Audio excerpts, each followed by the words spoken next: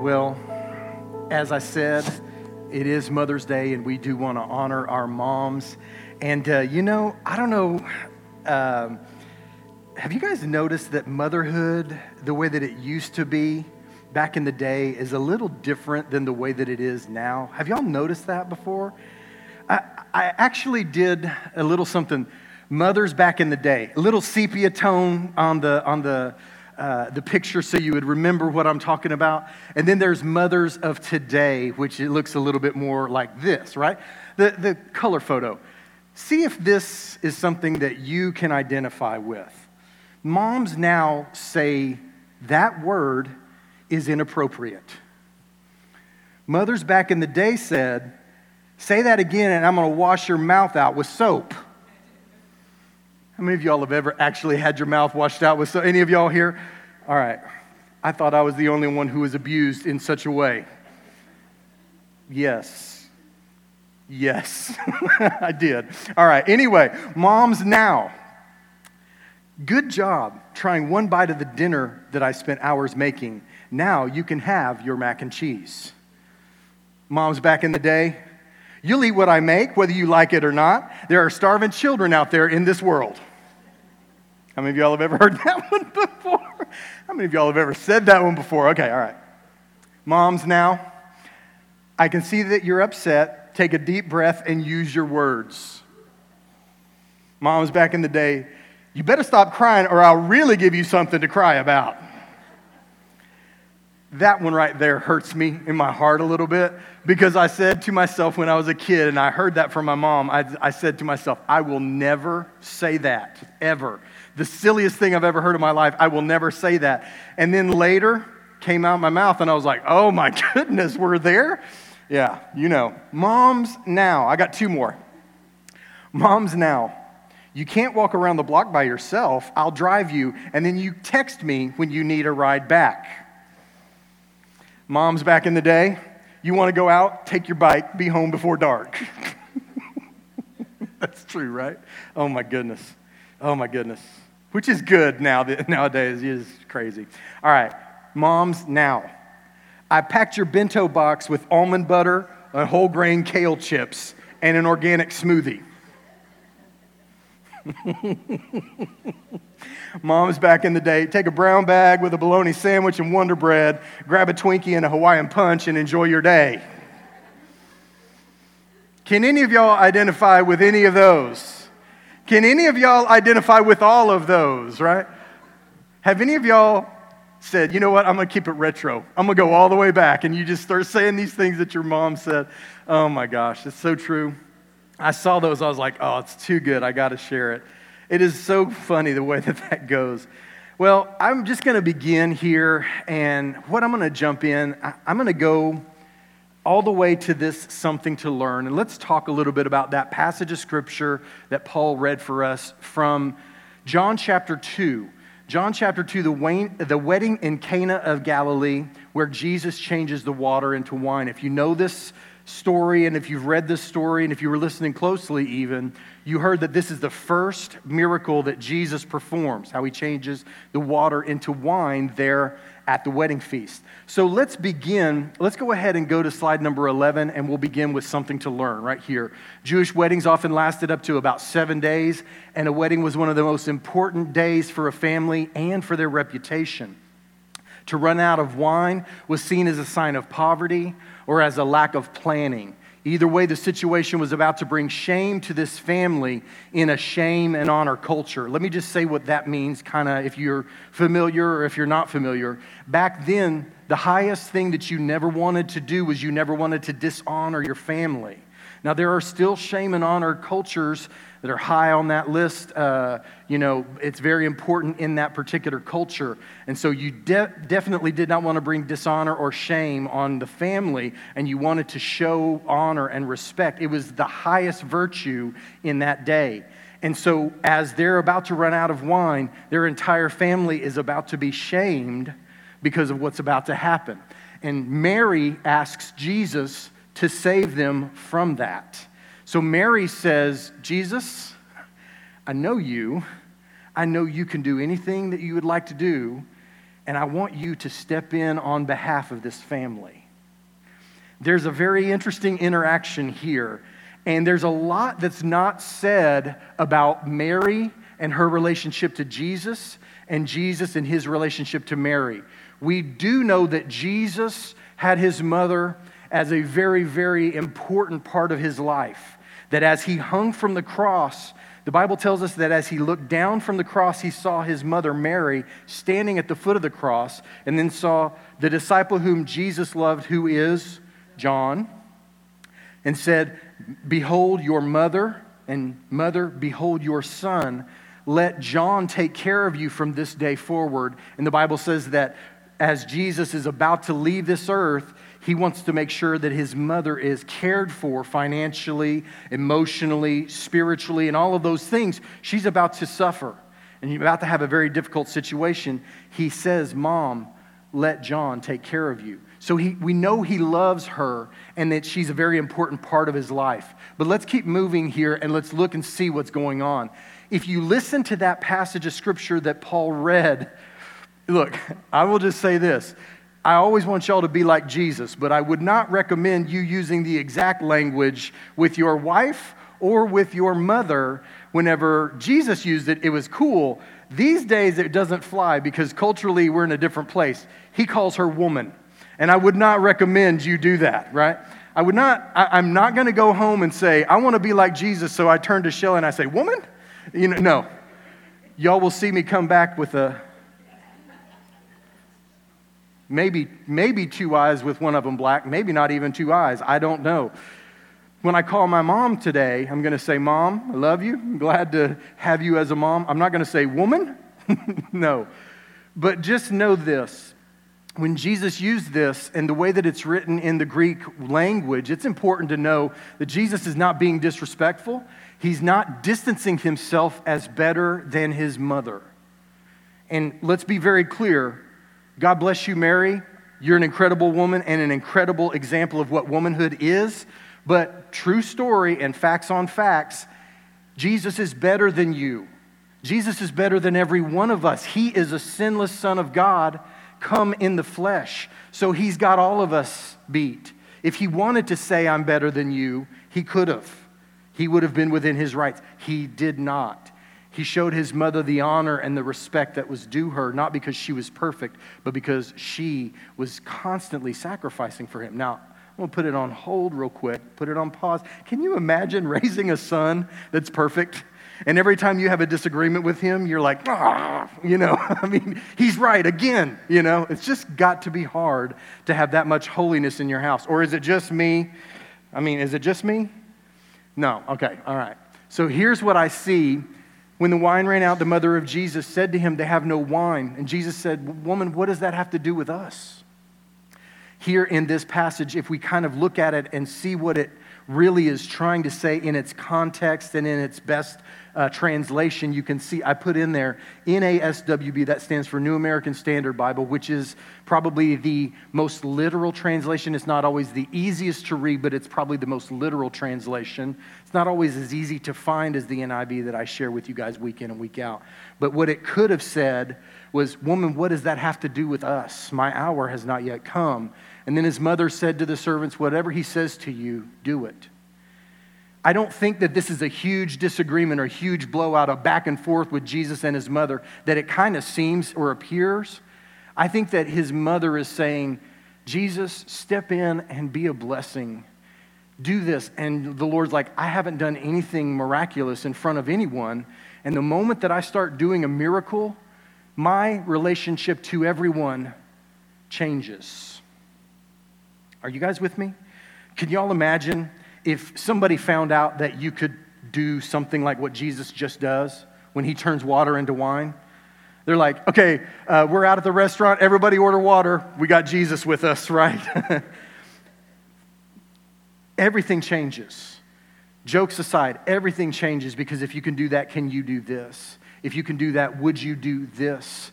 And Jesus eventually has it up to here with people saying, would you, give me, do this, do that, and all of that stuff. And he goes and he separates himself from that. And he comes back and he says, "You know what? I'm not going to heal every person that's been brought from all kinds of towns and around, because I actually came not to heal people, but to preach so that the inner being would be healed, not just simply the outer. And isn't that just like us as human beings, to worry too much about the outer and not nearly enough about the inner, right? But Jesus is having this back and forth with his mom, and his mom says, whatever he says to do, do it. I see this as Jesus' mother saying, well, I'm going to leave it with you and let you decide what to do, but you already know where I stand. And this is important because I've actually kind of wrestled with this and wondered if this is Jesus saying, I'm not going to do that because my time's not yet come. I don't think that's at all what's going on. And I always try to ask myself, why is this in the Bible? Like, the whole story could have been that Jesus went to Cana of Galilee, turned water into wine, everybody was amazed at his power, and then they left. And that was the first miracle. That's all that had to have been told. The eyewitness John, who was there, saw it and wrote down all the different parts of it, wrote down the conversation between Jesus and his mother. And I think it's incredibly important on Mother's Day to see that even when your child is perfect, and I know all of y'all's children are perfect, right? Can I get an amen? Right. Yeah. Well, you know what I'm saying. Even when Jesus is your child, you still are called to fulfill a role. I love that Mary asks Jesus to do something, and he says, but you don't understand what that's going to do. And she says, do whatever he tells you to do. If he says to do this, do it. If he says not to do this, don't do it. But I think Mary comes and pulls on Jesus' sleeve and says, you can change this for these people.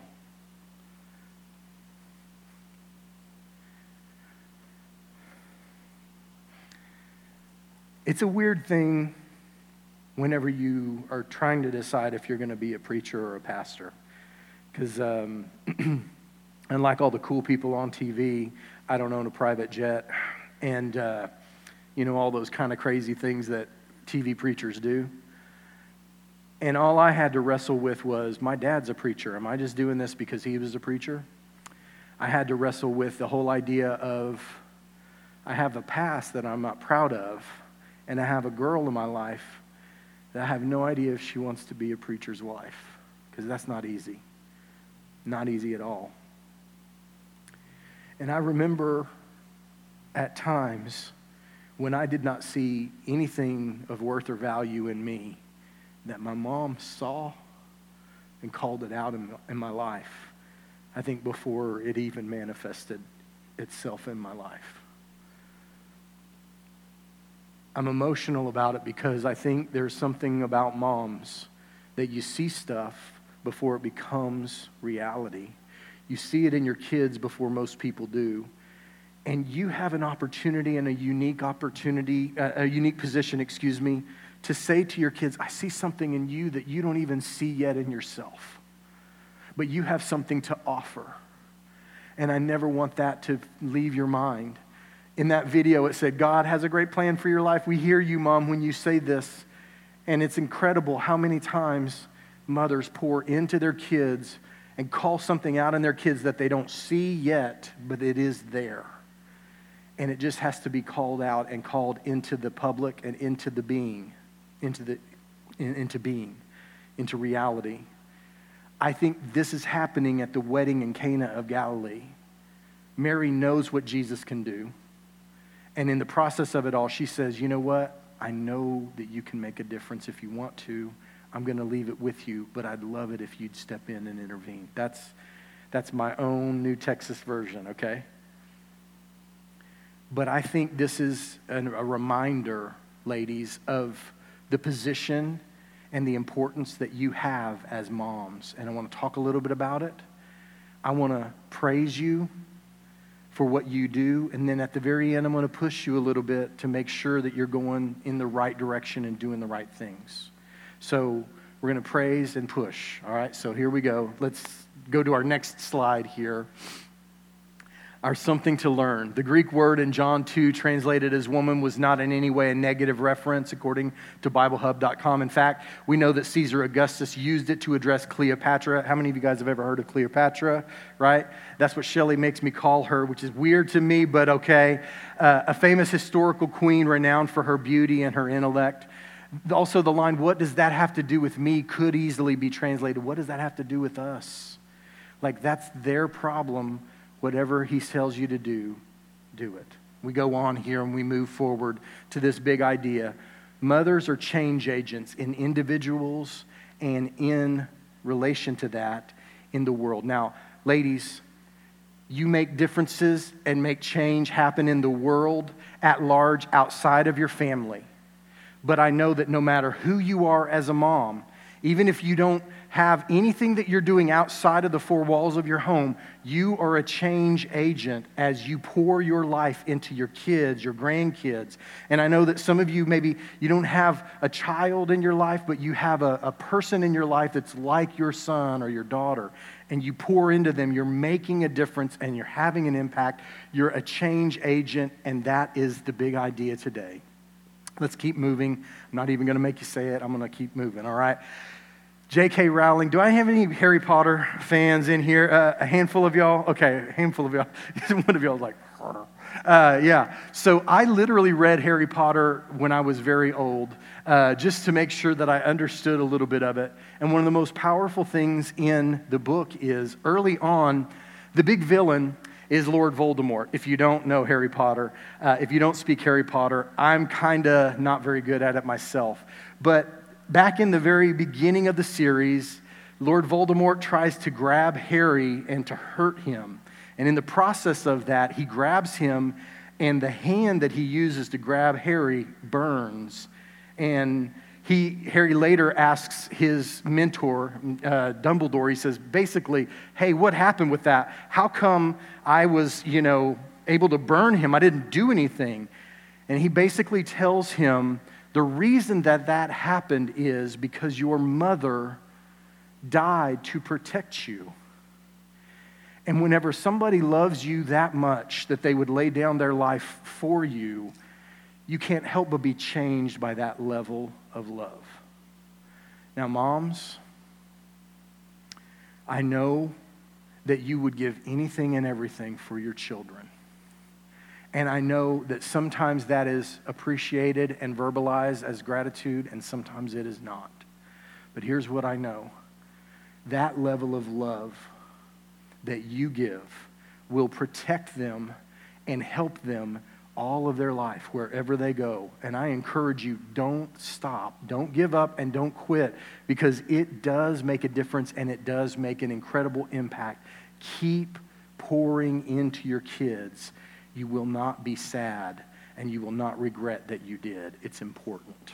All right, let's keep moving here. How do moms make a difference? Let's go back to that wedding in Cana of Galilee. A mother's intercession matters. This is why this is in the Bible, in my opinion. It reminds us that a mother's intercession matters. Why did we have this back and forth between Jesus and his mom? Because a mother's intercession matters. And it matters in a few ways. And very quickly, it matters for a child in our world. If you don't advocate for your kid, I promise you, they can fall between the cracks. So advocate for your kids in every way that you possibly can. A mother's intercession matters to a child as they find their way in that world. That calling out of something that you see in them that they have not yet identified in themselves. And moms make a difference to God as they ask for God's blessings on their kids, as they hit their knees and they begin to pray for their children and where God would lead them and what God would develop in them. A mom's intercession matters. Let's keep moving here as we go to this next slide. What Jesus did here in Cana of Galilee was the first of the signs in which he revealed his glory, and his disciples believed in him. I want to just say something real quick. Why? Why this one? It's funny to me because I have, as I keep rereading the Gospels, I realize how God has a different kind of plan than the one that I would have. I would make my first miracle something awesome. Just something incredible that everybody would go, oh, wow, look at that. Why in the world does Jesus choose to turn water into wine as his first miracle? Why is this the one that he chooses? Here's what I believe we can take away from this. And this is from back in the day. I preached this message from what the book is called In a Pit with a Lion on a Snowy Day by Mark Batterson. But he says these words: what makes God so great is not only that there is nothing too big for him, but also that there is nothing too small for him either. So moms, keep praying for your kids, because it matters, every single thing, and it doesn't have to be big. Part of what I love about this story is this is his first miracle, and it wasn't something to impress. It was something as small as an everyday shame that would have been attached to a family. And you know what? That's something small unless you're a part of that family. You hear what I'm saying? It only matters a lot if you're a part of that family. And here's what I know. Your prayer requests, my prayer requests, they matter to us. And there is nothing too big for God to accomplish, but there's also nothing too small for us to ask for. Whether that's for your kid's test in the middle of March that doesn't have to do with anything. Lord, help my son on the thing that he's been studying for. Help him to do his very best. Or, Lord, my daughter got her heart broken by the boyfriend, was her first boyfriend. Help her. In the grand scheme, that's really small stuff, unless it's your kid, unless it's your heart that got broken. And here's what is beautiful. Why I think Jesus performs this miracle is it's a reminder there's nothing too big for God, but there's nothing too small for him to be involved in either. And so moms, intercede for your kids no matter how big or how small. It's important. Let's keep moving here. Moms make a difference. A mother reminds us to value people over plans. A mom reminds us to value people over plans. I'm going to make a broad statement here. And the broad statement doesn't always apply, but here's what I would say. For most men, we value plans over people. And that's why whenever you're trying to get to destination X, whether your kids need to go to the bathroom or not, you're trying, most importantly, to get to destination X. Now, but moms are like, oh, let him go to the bathroom. I'd warned him not to go and get that 44-ounce big gulp before we got on the road to the, right? I mean, does this sound familiar to any of y'all on a trip? Dad's trying to get to the plan. Mom says, no, he doesn't understand. He's too young. There's something there about moms that remind us to value people over plans. And I'm not saying that Jesus didn't value people and plans in the right proportion at all, but I love how a mom speaks up and says, no, this is important to them. And I think that's incredibly true. Moms, you help in so many ways by valuing people. I shared this with you a couple of times in the last couple of years, but there's a rational side and an emotional side to all of us and to parenting as well. And you can be a person who goes too far in the rational direction or too far in the emotional direction. So emotionally, too much red is a problem. And then on the next slide, you can see too much ration is a problem as well, rationale. But there is a place in the middle where there is wise parenting. It's like the royalty where red and blue make purple, the royal color. It's like wise parenting has just enough emotion and just enough rational, and that you do find a place where you are the right kind of parent as you raise them up with understanding that projects are important, but never forget people, or people are important and never forget that you got to accomplish some things as well. And so all of this stuff can be found in wise parenting, and I love how Jesus' mom speaks up for the people side of things. Let's keep moving here, and I want to pick it up a little bit. Luke chapter 1, verse 38, I am the Lord's servant, Mary answered. May your word to me be fulfilled. And then the angel left her. This is what Mary said that I hear echoes of in John chapter 2. Whenever they came to her with an angel and said, you're going to receive a gift from God. The gift is that you as a virgin are going to have a child. She's like, how in the world is that going to happen? I've never had a sexual relationship with a man. He says, well, this is how it's going to happen. It's going to be from the power of God. Nothing is impossible with God. And then there is a pause, I believe, where Mary has the decision to say yes or no. And Mary says, I'm the Lord's servant. May your word to me be fulfilled. And then the angel says, okay, great. Here's what I know. This is Mary's best characteristic, that she does not see her plan as most important, but instead she sees God's plan as most important. Now, ladies, here's a little bit of a push. Be careful that you do not try to make your children into your image and make them do what God did not design them to do, but let them be who God called them to be and encourage them to be the best version of that they possibly can be. Because there will be tension and problems all of your life if you try to push them in a way that God did not create them. Mary is submissive to God's plan first and her own plan for her life far behind that, and that's important. Let's keep moving here. Let's just talk about this very quickly. Mary dealt with a lot of pain in her life. Moms, I know that you deal with pain and feel things that are different that I, as a father, can even understand or fathom. Because you have had a connection from the very beginning with your child. You literally were the person that bore that child and brought them into this world. There's a deep connection that moms and kids have. But when there was a prophecy spoken over Mary, she was warned and said, a sword will pierce your own soul as well. Here's what I will say.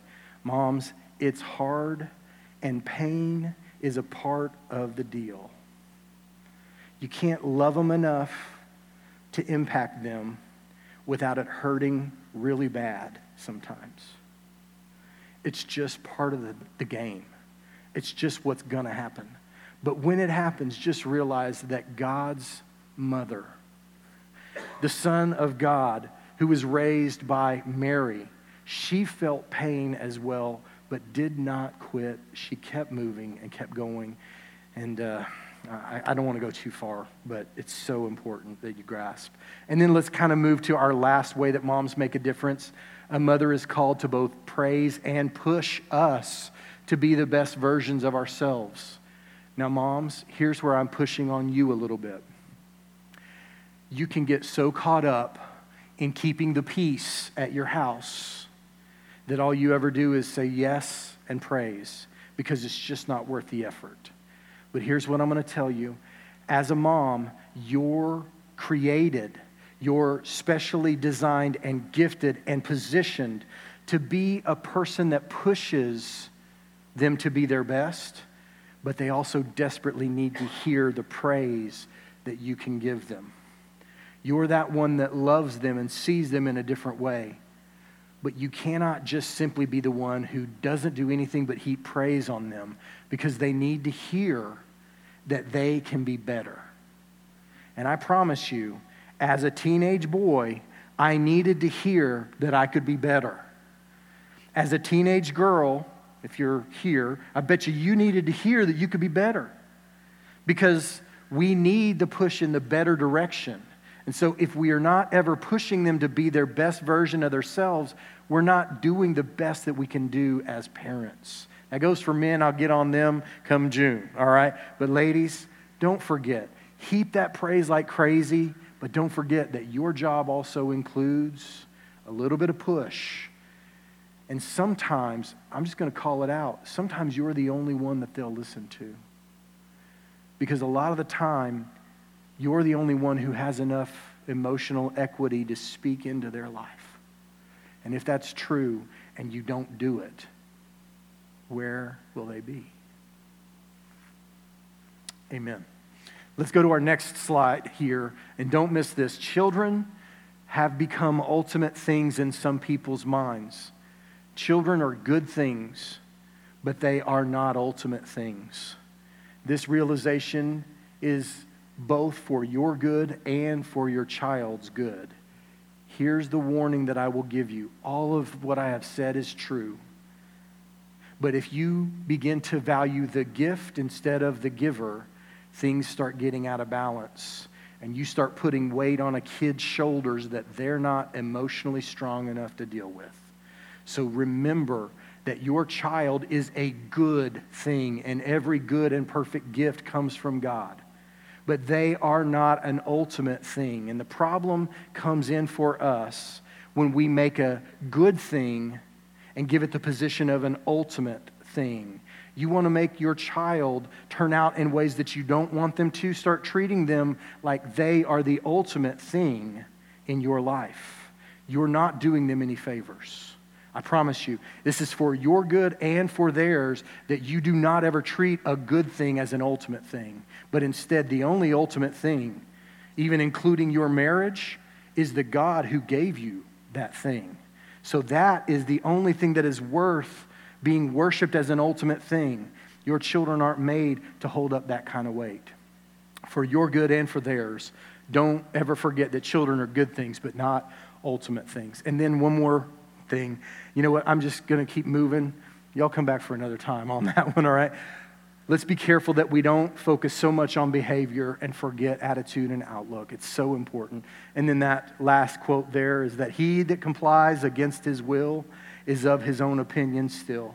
In other words, you can make your child do the right thing, but then when you have your hands off and there is distance, the question is, why would they do it? You're not around to make them. They complied, but they complied against their will, and they are still holding their own opinion as to how to act and react in their life. So don't ever forget, this is important. Focus on their attitudes and their outlooks. This is my way of pushing moms, hopefully, to be encouraged to do and be their very best. Now, how do you apply this? And then we're going to end. Above all, praise your children.